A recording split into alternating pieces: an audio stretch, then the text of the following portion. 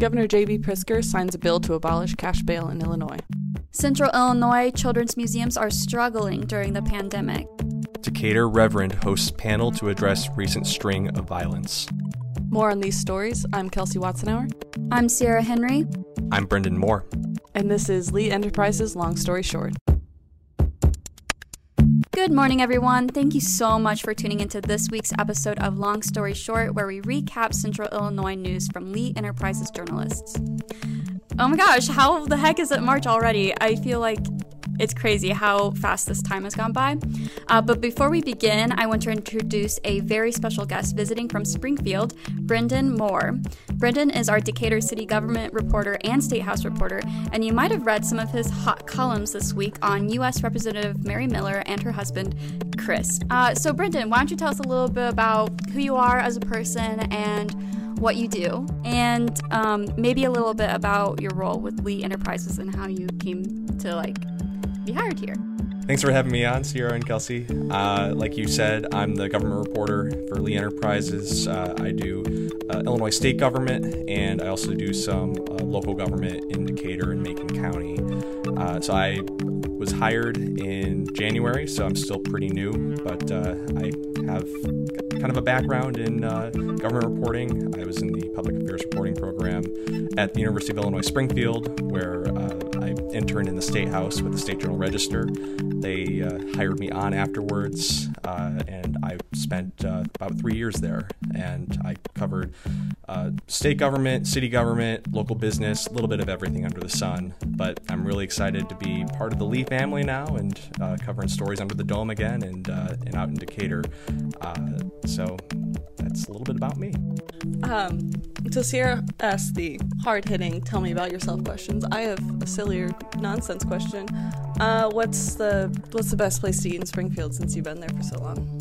Springfield's a great food town, so that's a hard question. But I'm a big craft beer guy, and so Springfield has about 6 or 7 craft breweries now. One I really like is Ingrained, so they have their own beer and they have really good food.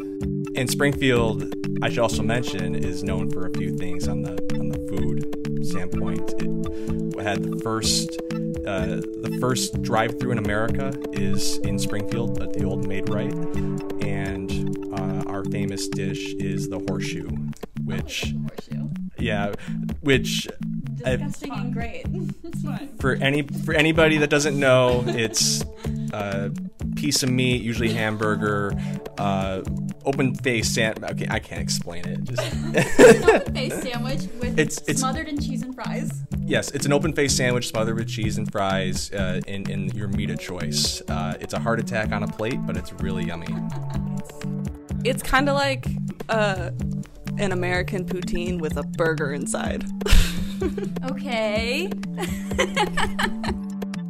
So before we get started with local government, Brendan is going to give us a quick synopsis of his column this week. Brendan, who is U.S. Representative Mary Miller, and what was your column about this week?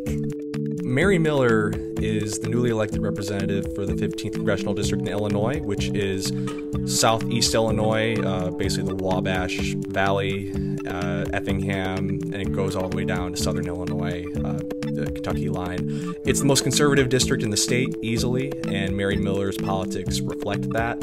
She would probably consider a member of the Tea Party and the Freedom Caucus of the House, very conservative, and she's only been a member of Congress for about 3 months now, and she's already been subject to a lot of state and national headlines. Before I go further, I should also mention that her husband, Chris, is an Illinois state representative who is just as conservative as she is, and he's also been embroiled in some news lately. So my column is just kind of highlighting some of the news that they've made since she's been sworn in. Days after she was sworn in, she got in trouble for invoking Hitler when she was speaking at a pro-Trump rally outside of the Capitol. She apologized for that. But then a day later, and this was just revealed in reporting last week, her husband's truck was seen right by the Capitol, and it had a decal on the back that was the decal of a far-right organization, militia group that was allegedly involved with the Capitol insurrection on January 6th. He has denied any involvement with the group. He just said it's a cool decal, but there have been calls for investigations into his ties to that group and possible ties, and also his maybe possible role in the insurrection itself. So that's moving through the Illinois House right now.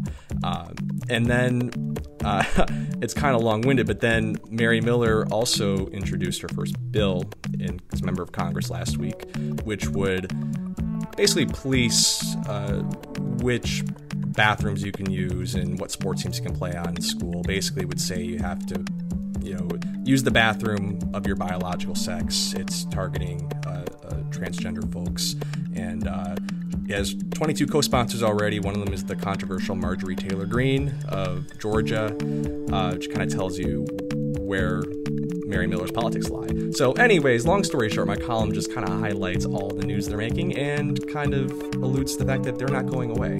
They're going to be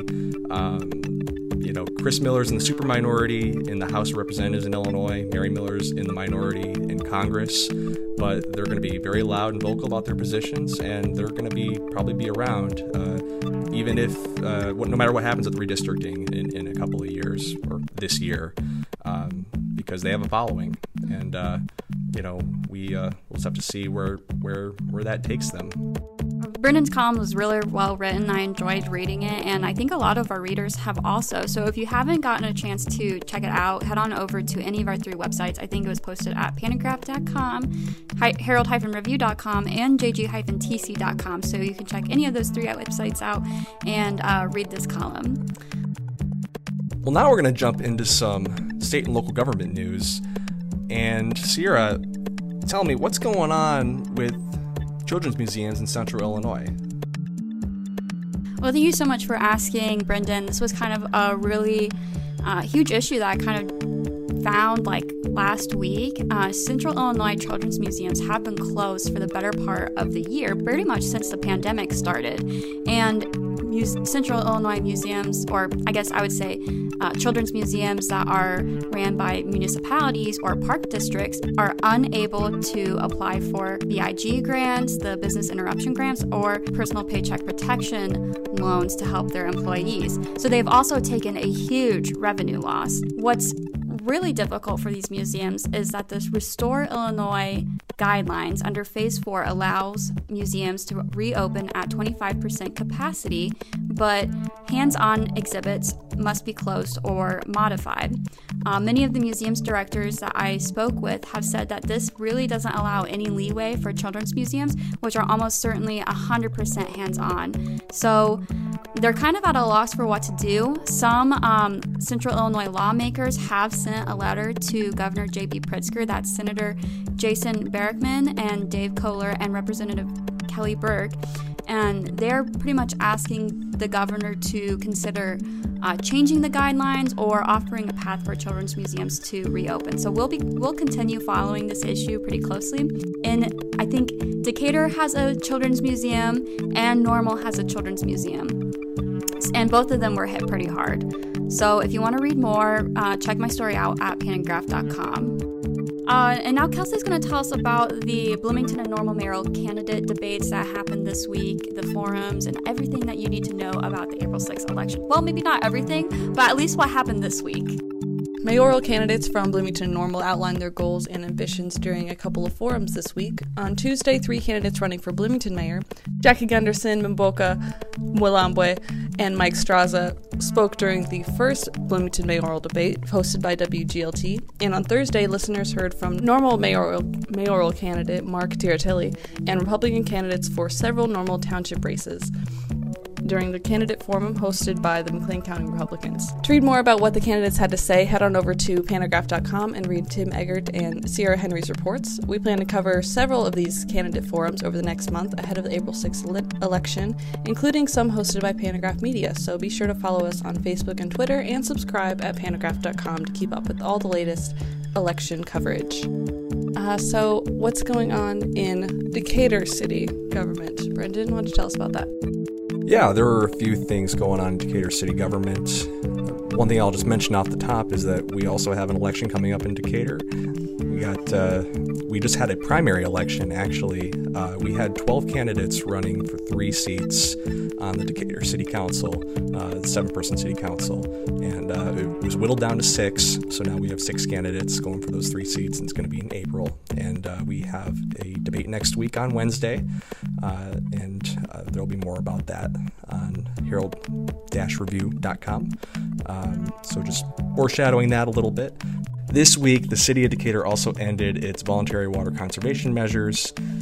They've been in place the past 3 months because water levels in Lake Decatur were getting a bit low, and there was not a whole lot of rainfall or precipitation of any sorts for a few months at the end of 2020, but moderate levels of precipitation over the past couple of months has helped increase the water levels, and the city's confident that it's going to be the lake's going to be 100% full by May, as it has been every year for the past 100 years.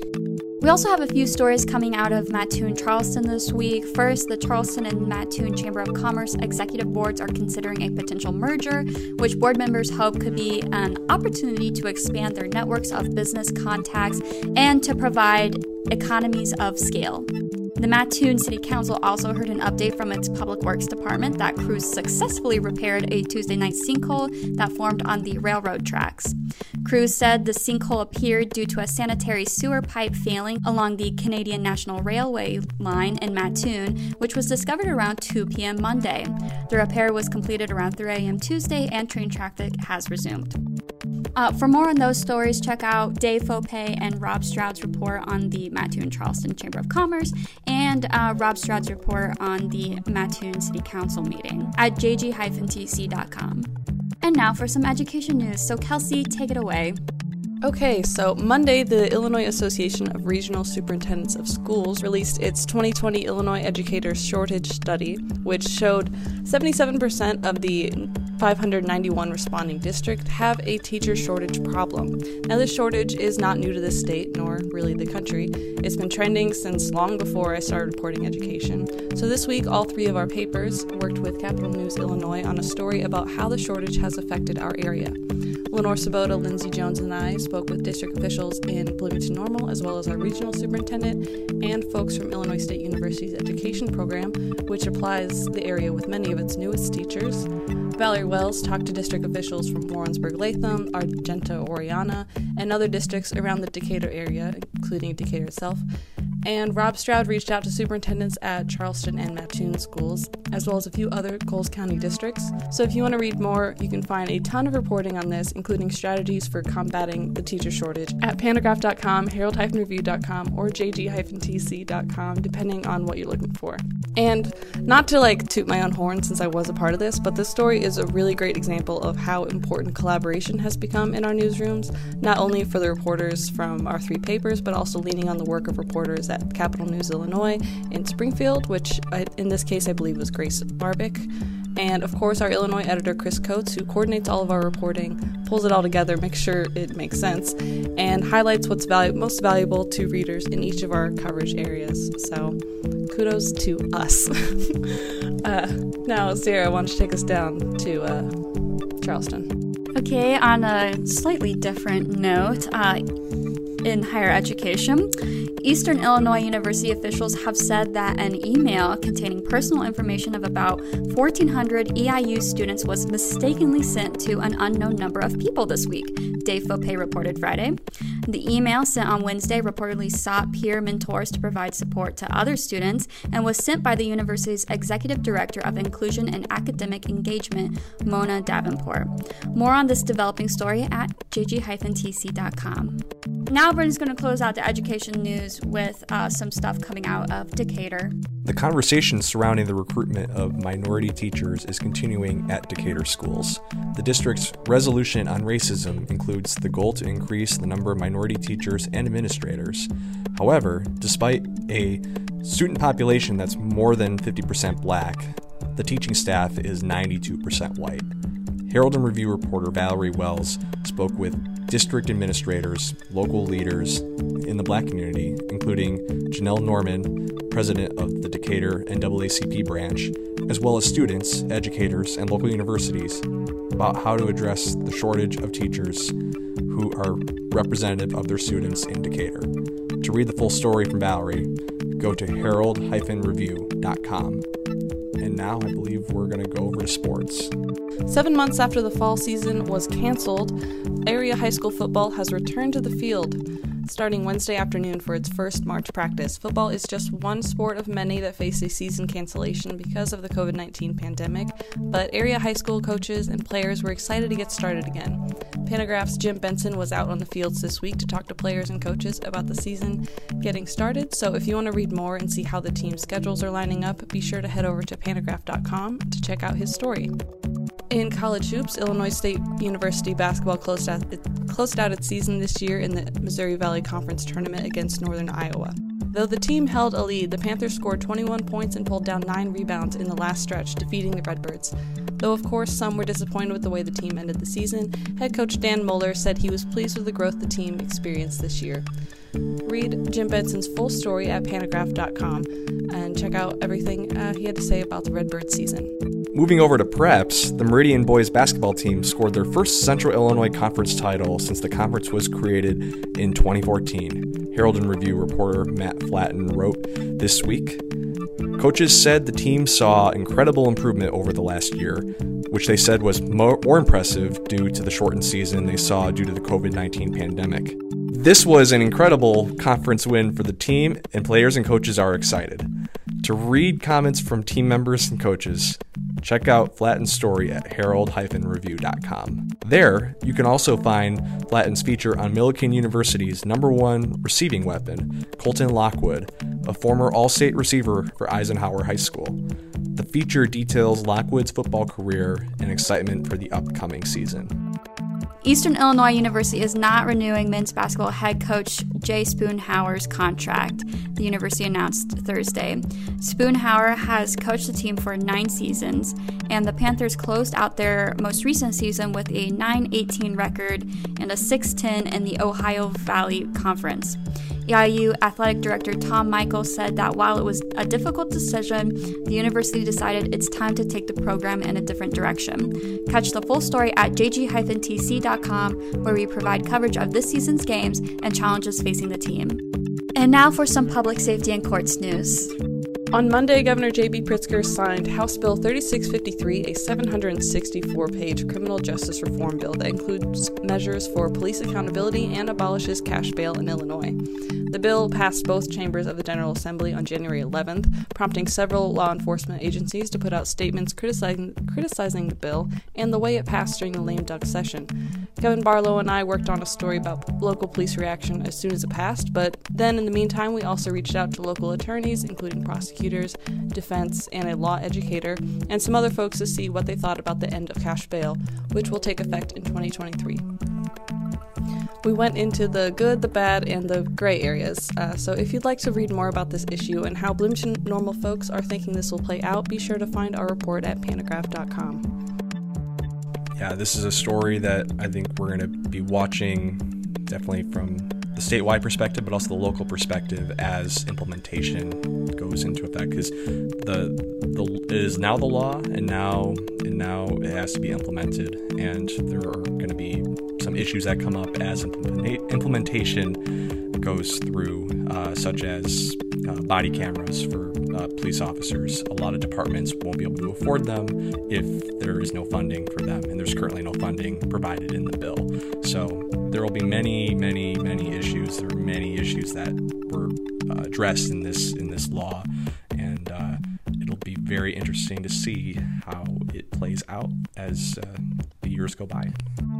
Yeah, one thing I talked about in one of my conversations with an attorney was this is ultimately a law that's going to be carried about by humans, and every human is different. They're going to interpret things differently.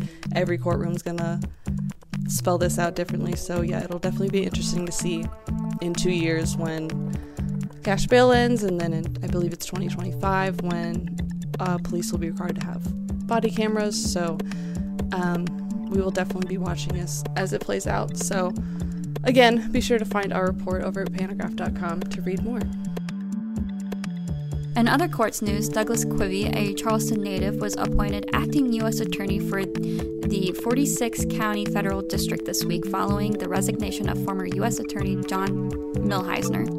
Quivy, who now resides in Springfield, had been the chief assistant to the U.S. Attorney's District's office since January 2019. He plans to use his role to build relationships with local police agencies and state attorneys, Dave Fopay wrote this week. Read the full story at jg-tc.com, where we detail Quivy's career and his goals for this new position.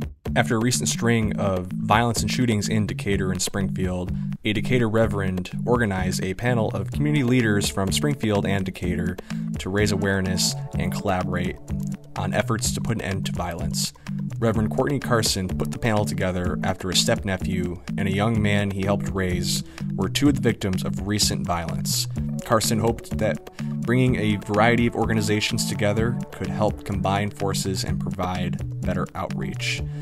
In February, Decatur Police Chief, the Decatur Police Chief, and Mayor Julie Moore Wolf issued a joint statement condemning the violence.